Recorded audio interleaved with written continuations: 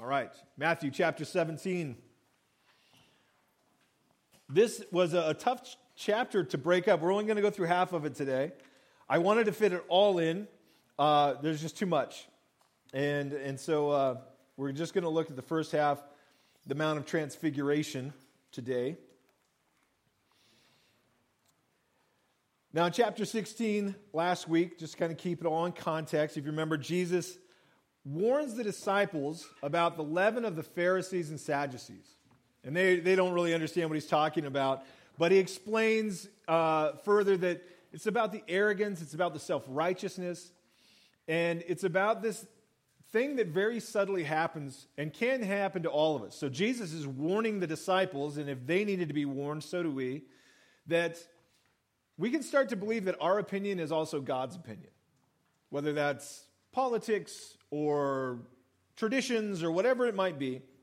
And it happens very slowly. But Jesus said it's like leaven or like yeast, that once a small little bit is put in, it just permeates everything. And we need to be careful and cautious. And kind of off of that, Jesus asked the question, who do men say that I am? And there's all kinds of crazy ideas, and some say Elijah, some say the prophet, some say this. And he brings them down to the simple question that everyone has to answer, who do you say that I am?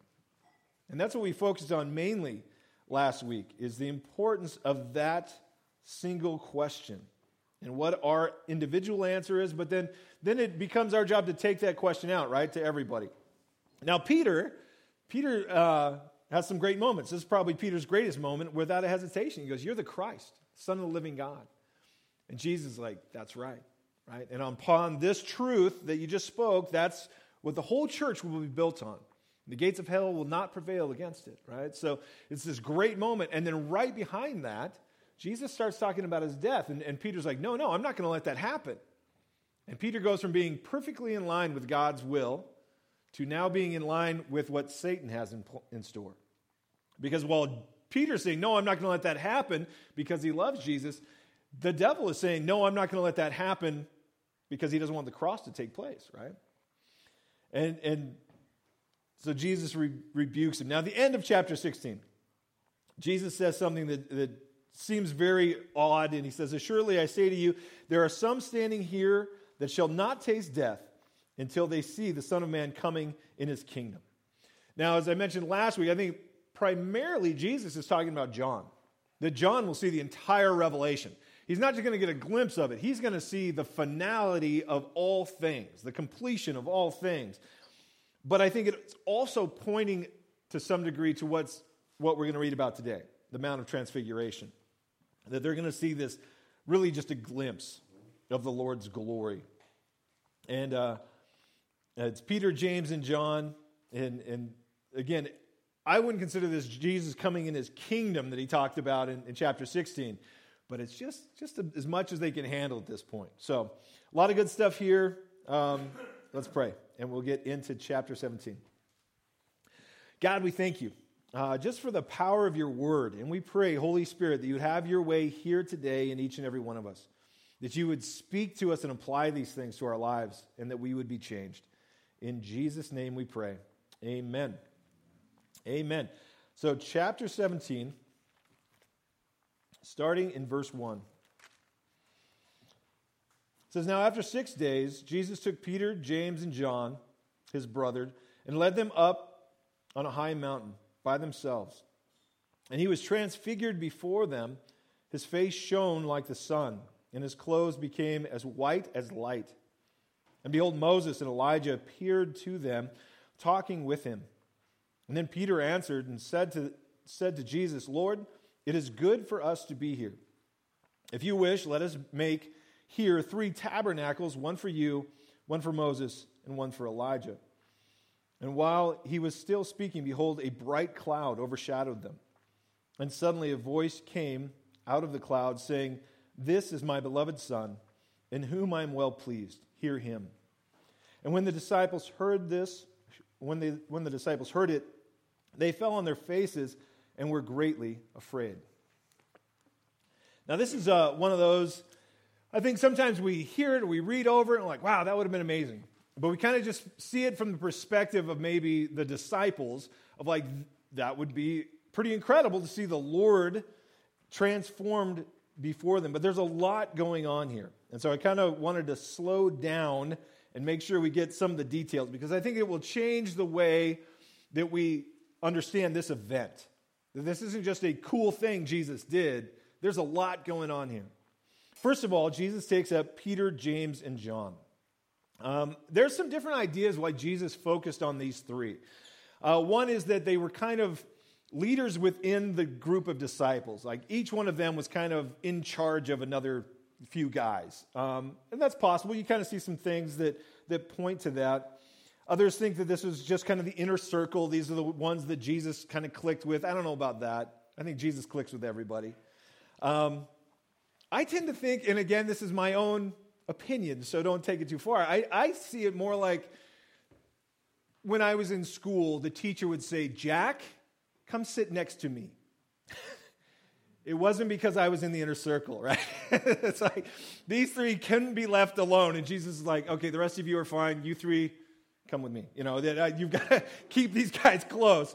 And there were other times that he did this. So when the leader of the synagogue, his daughter had died, and he comes and gets Jesus, well, Jesus only took Peter, James, and John into the room with him.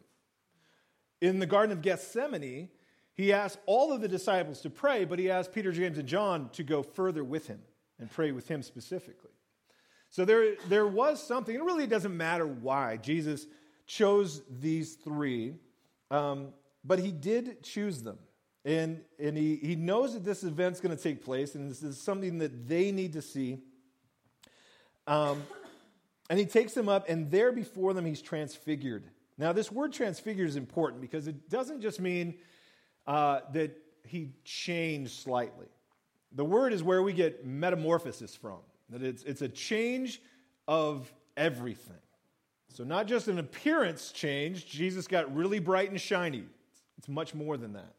And they knew that there was something that was vastly different about Jesus here. I think the best way that we could maybe describe it, it's that his humanity was rolled back briefly. And who Jesus really is was allowed to show through, right? So he was changed at an absolute natural, or the nature of his state was changed, right? And it's huge, right? It says his face shone like the sun, and his clothes became white as light. And I just see it like that his humanity is just being rolled back as much as these guys can take. And that's it, right? It isn't that Jesus just changed a little bit because he didn't want the extreme. It's just that we can't handle it.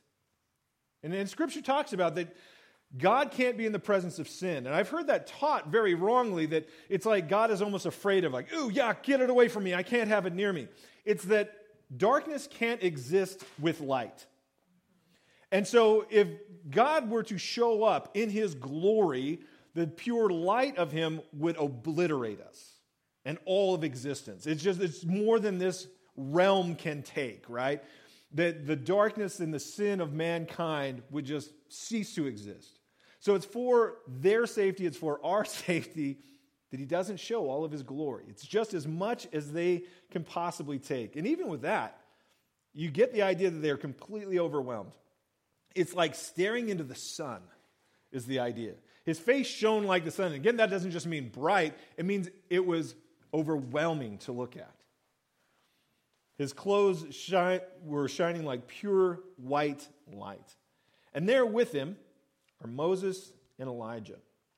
Again, there's some interesting and important things about Moses and Elijah being here. And one of them that always stands out to me is that there's no introductions that take place. Right? It doesn't say the two guys showed up and then Jesus is like, Peter, James, and John, this is Moses and Elijah. Boys, this is the boys. You know, there's nothing. They're not wearing name tags. That they look on these two and go, that's Moses and Elijah. There's no doubt in their mind. And it gives us just a little bit of a glimpse of what heaven is going to be like. That who we are on the inside, who we really are, is going to be obvious to all. That we will be known and we will know. That there's just going to be this understanding, right? There's no introductions in heaven. And so we get a little bit of that here, that they didn't wonder, they didn't think, well, maybe this is Moses and Elijah. They knew absolutely that it was. And then Jesus will confirm that later on. And why is it these two? Why did these two show up? Why isn't it King David and Noah? Or some other people from the Old Testament? Why is it Moses and Elijah? Well, again, this is not some random event. This didn't just happen unexpectedly. Jesus knew it was going to take place, and he planned by taking the guys up there with him.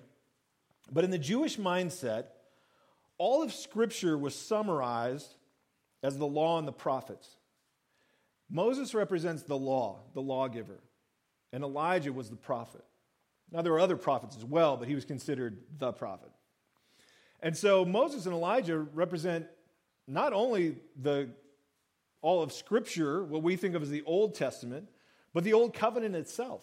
The agreement between God and man is broken up by the law and the prophets. And so the two representatives of the Old Covenant are there with Jesus.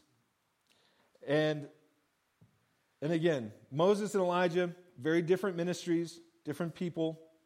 And God used them powerfully. Now, a lot of times, in fact, very often, when referring to the Scriptures, they would just say the law and the prophets. And Jesus, in Matthew 5, said this, but it ties into exactly what's taking place here. So this is Matthew 5:17. It says, "Do not think that I came to destroy the law and the prophets. I did not come to destroy, but to fulfill." This is part of that fulfillment. This meeting with Moses and Elijah is that things are being fulfilled perfectly as God has planned. Luke, when he describes the Mount of Transfiguration, he also gives us the insight of what they were discussing. And Luke tells us in Luke chapter 9 that they spoke of Jesus' death that he was about to accomplish in Jerusalem. So that's their topic. They're not just, hey, what's up? Been a long time, and how are things going? There wasn't all of that. This meeting was taking place to discuss Jesus' death. And I think when we understand that, it changes this whole scene, right? This wasn't just something Jesus was doing to show these three disciples who he was. That's part of it. But it was something that was for Jesus, that was part of this plan, scheduled out the events that would lead to the cross and his resurrection. This was all part of it. Now, some of the other things that are going on, again, we see that this is the law and the prophets, and really that their fulfillment is going to be the cross. That Moses and Elijah, the work that God used them to do, that they were a part of, was just the beginning, was just part of it. And as important as the law was, the point of the law was to show us our need for a Savior. So often people think, well, I'm going to just be a good person, and I'm just going to follow the 10 Commandments. Well, it doesn't work. Because while you can keep some of them, you can't keep all of them. And to break one of them categorizes you as a lawbreaker or a sinner. And so that's the purpose of the law, not to make us perfect, to show us we're not perfect, to show us we desperately need to be saved. And so now Moses, the guy that received that law, is now standing there with Jesus, the one who will fulfill all that the law requires. And again, I always try and kind of imagine what it was like at these different events. Remember the story of Moses? And again, this is a total rabbit trail, but we're going to go down it anyway. Moses leads the people of Israel through the desert, 40 years, gets to the border of the promised land, and he loses his temper. Remember, the Lord tells him, go out, speak to the rock, and I'll bring forth water for the people. And he loses his temper, and he strikes the rock, and he starts yelling at the people. Shall I bring forth water for you rebels? That is not the Lord's message. And as a result, the Lord tells him, you're not going to enter the promised land. To me, that breaks my heart every time I think about it. All that Moses did and went through and everything else, and he's like, I'm not going in? But here we see that he is in the promised land. It's like he just had to wait a little bit longer. And now, not only is he in the promised land, he's in the promised land speaking to God Almighty about fulfilling the plan that he got to be a little part of. I don't think Moses regrets a thing, other than maybe losing his temper. But he's there, and he's in the promised land, and all of these things are going to be fulfilled at the cross. And I really think that's part of what's going on. Again, conjecture on my part. Jesus speaking with Moses and Elijah, to some degree, I think there's this, look, the work that God used you guys to do, I'm here to complete. That the covenant that you guys were a part of is now going to reach its ultimate fulfillment in a new covenant that I will bring. Right? Now, Peter, I love Peter. I just relate with Peter so much. I think Peter was a nervous talker. You know those guys that are people that they get uncomfortable, or maybe there's too much silence and they just start babbling, right? Peter is there. Jesus transformed before his eyes. Moses and Elijah are right there. Elijah are right there. And he just starts rambling. In fact, I think it's Mark that tells us, because he didn't know what to say, Peter said, it's good for us to be here. He's just like, well, I'm just going to start talking because I'm really uncomfortable and maybe I'll end up getting somewhere. But in all of his rambling that he does, he also kind of reveals some things about his own thinking and his own heart about this. When he says, Lord, it's good for us to be here. Well, that's obvious. And we could go, well, maybe Peter just wants to be there and stay there, right? And that's why he's saying, well, let's build 3 tabernacles. But the idea of building 3 tabernacles, there's actually a lot more to it. Now, tabernacles could mean like a temple, or it could mean something as simple as a tent. So, I've heard people say, well, he wants to build 3 altars, 3 temples. I don't know if that's what Peter was saying. I think Peter was just saying, we want to be here. This is a good place. The problem with what he's saying is that he's putting Jesus on an equal level with Moses and Elijah. That there's an equality. And maybe from Peter's perspective, it was like, wow, Jesus, you've made it. Look, Moses and Elijah have come back from the dead to be here with you. This is a good sign, right? We're doing well in how we're being accepted. But if that was the case, he was absolutely wrong. Because it wasn't that Jesus had somehow risen to a level of acceptance or popularity or power. They were there, Moses and Elijah were there in worship. And so anything that Peter is doing that somehow puts the 3 of them equally, he's missing it completely, right?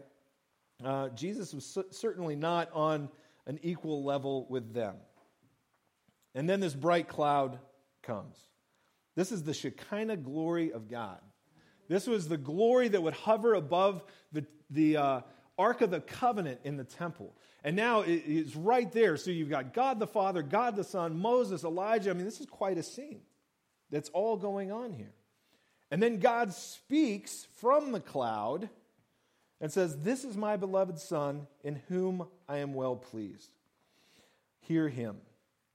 Now, I can't help but think the timing of this as Peter is rambling and it's good for us to be here and blah, blah, blah, blah. And God is just like, Peter, shh, stop talking for a second. I need you to listen.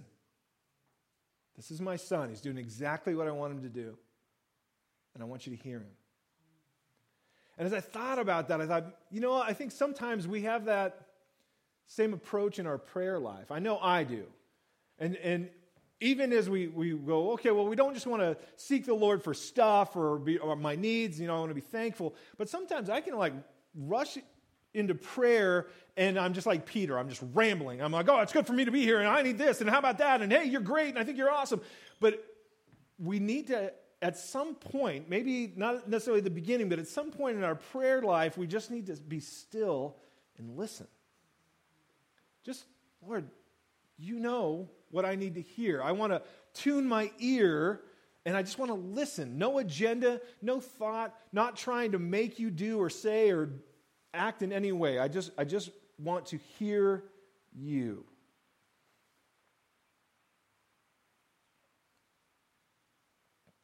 Now also there's some clear instruction of what the Father is saying. Again, Moses and Elijah, the law and the prophets, are standing right there.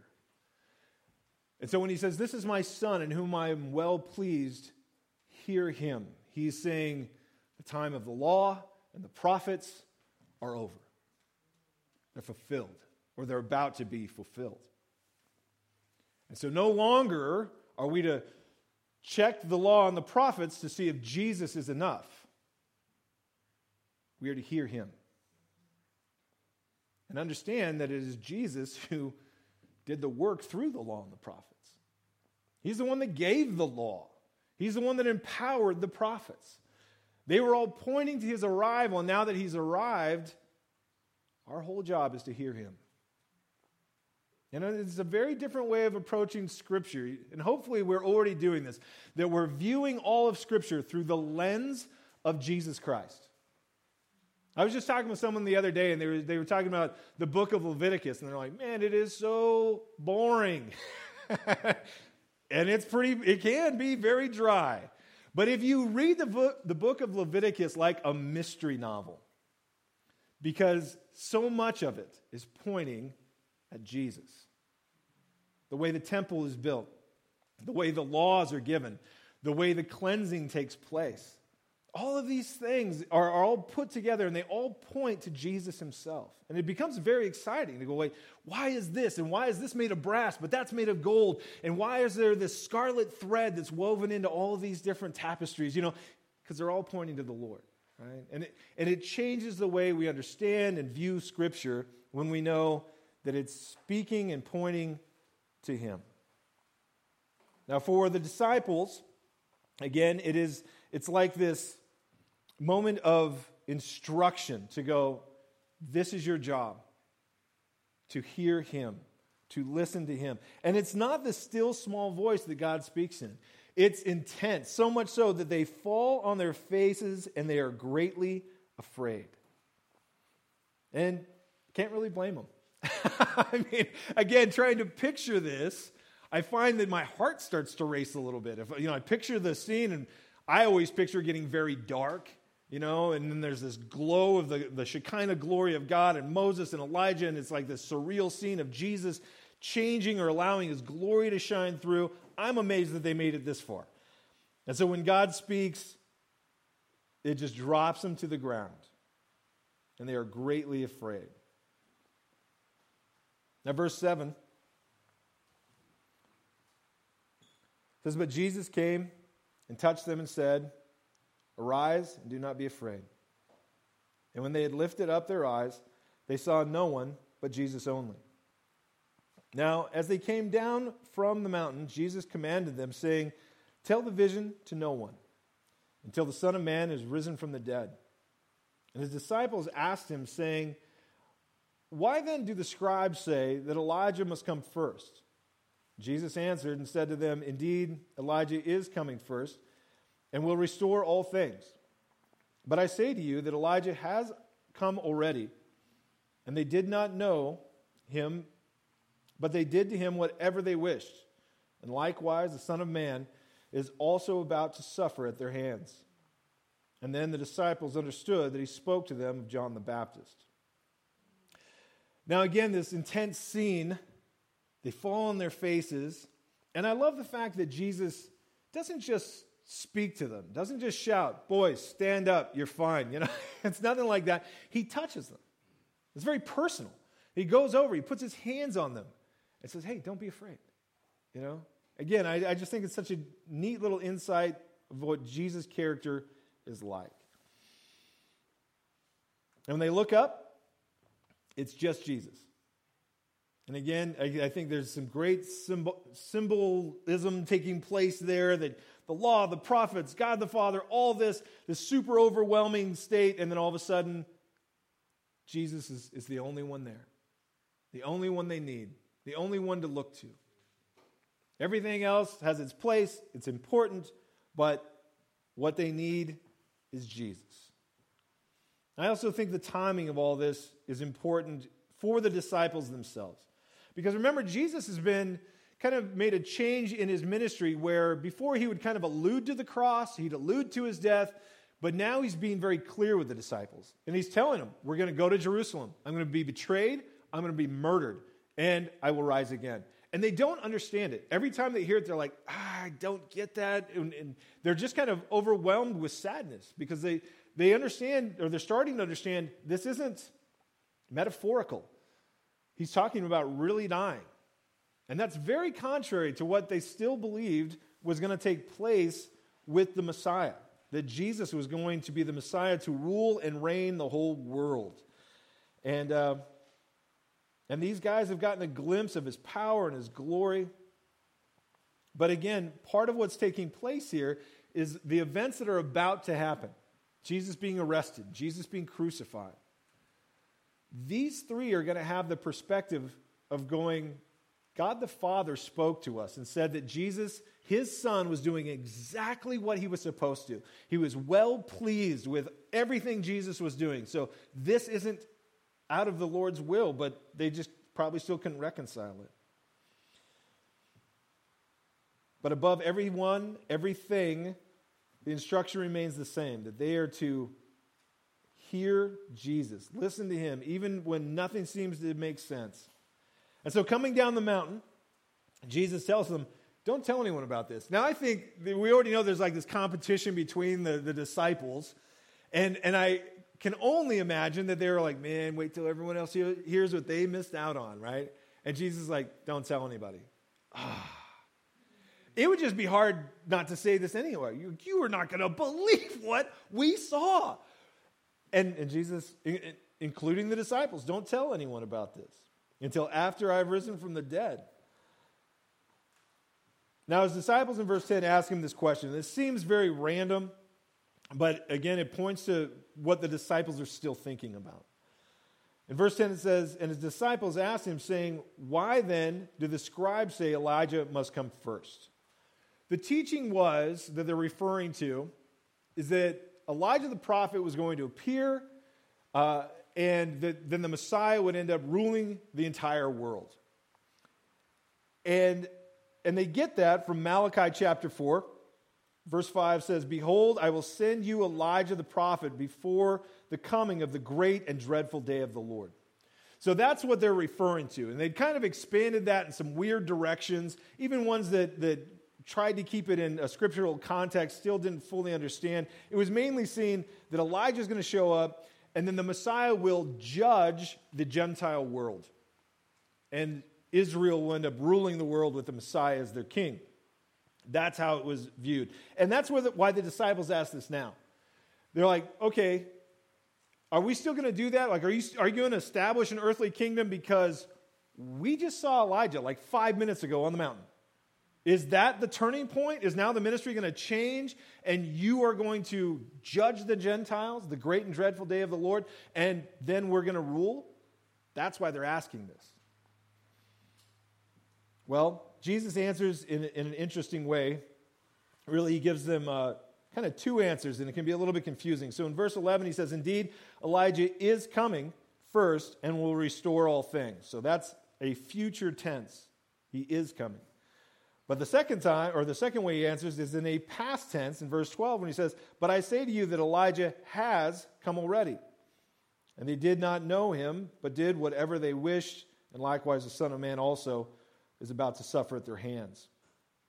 So what makes that confusing is that Malachi 4 is a prophecy that refers to his first coming at Bethlehem when he was born and his ministry on the earth, but it also refers to his second coming at the end of the tribulation. And so there is a present or a past of John the Baptist, which the disciples understand that's what he's talking about, but there is the future tense of the two prophets in Revelation, that one of them will be very much like Elijah. Now, with John and with the prophet in Revelation, this isn't like a reincarnation of Elijah. Some people have spun it like that. It's not referring to that. It's the same type of ministry, the same type of anointing, the same type of attitude, I think. And again, Moses and Elijah had two very different ways they did ministry. Two very different personalities. Moses was the intercessor. And there were times where he would beg God just for the people. No, have mercy on those people. Have mercy on Israel. And even to the point of saying, destroy me and save them. Elijah was the opposite. Elijah's like, God, you see those people over there? Kill them. And there's like this extreme between the two ways that God used those characters. Well, in the same way, John the Baptist had that same very straightforward, no messing around when it came to the things of God. And so will at least one of the guys that's the prophets there in Revelation. Revelation chapter 11 is where they're talked about. And so, anyhow, again, little rabbit trail, but hopefully that wasn't too confusing. So Moses and Elijah have fulfilled their part. And Jesus makes it clear to the disciples that the plan is still unchanged. Again, this isn't a change where the disciples were kind of hoping for it. Okay, we've seen Elijah. Is everything going to be different now? Maybe we're avoiding this whole thing. You keep talking about your death in Jerusalem. And Jesus goes, no. They killed John the Baptist. I'm going to go there and suffer at their hands just like he did. And so the plan doesn't change. And again, there's this heaviness to these things because there's so much that is going to take place that they just simply don't understand until later. That in the midst of it, and again, I can't imagine what they went through putting all of their hope over 3 years of following Jesus and giving up so much of their life and then to have him die on the cross. It would have seemed like everything was wrong. They were wrong about everything. All their hope was lost, all of this. And so these events are still ahead for them, and they're not going to understand it until later. And Jesus makes that pretty clear every time, that it's after he's risen from the dead. It'll make sense. Now for us, I think there's some great similarities here because there's a lot of things that are going to happen that we just simply don't understand. There's a lot of things in life that we're just like, this doesn't seem like the character of God. This doesn't seem like the things that I thought he had planned. I've been putting all my hopes into this and my hopes into these people or whatever it might be, this ministry or this step of faith that I was taking, and it completely seems to crumble in front of us. And it's not going to make sense. Maybe not in the moment, maybe not in this life. And that's a hard thing for us to reconcile because we want answers, right? It's like if God showed up and said, well, okay, the reason this all fell apart or the reason this tragedy was in your life is because what you don't know is, and we go, oh, okay, that makes sense. Most of the time, we're not going to get that. And it won't make sense until our resurrection, until we're in heaven. And then we'll go, okay, that was worth it. That does make sense. While we're here, the instruction to the disciples is still the instruction to us. Because there's so many things, whether that's tragedy or difficulty or trial, that can take our attention. But there's also plenty of things that we give our attention to. Teachers and instructors and people that tell us how to live. And it can be overwhelming. And I believe one of the things that we know in our heads, but we have to be careful of not doing in our hearts, is where we give an equal place to all of those things with Jesus.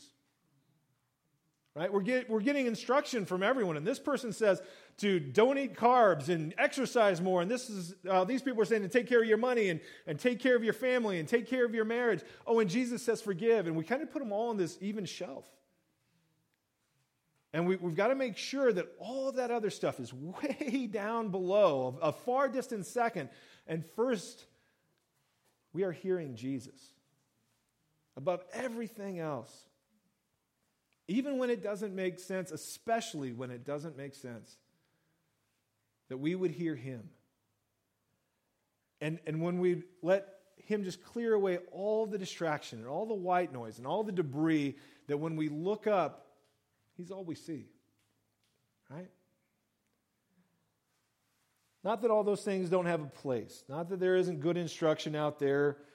But, man, it's just got to be a far, far distant second to Jesus. And even with all the things we have. Man, we've got the Word of God. We've got the Holy Spirit dwelling within us.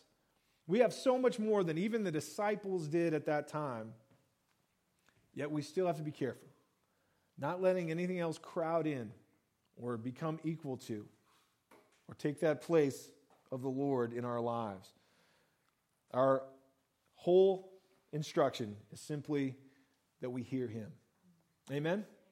Amen. Let's pray.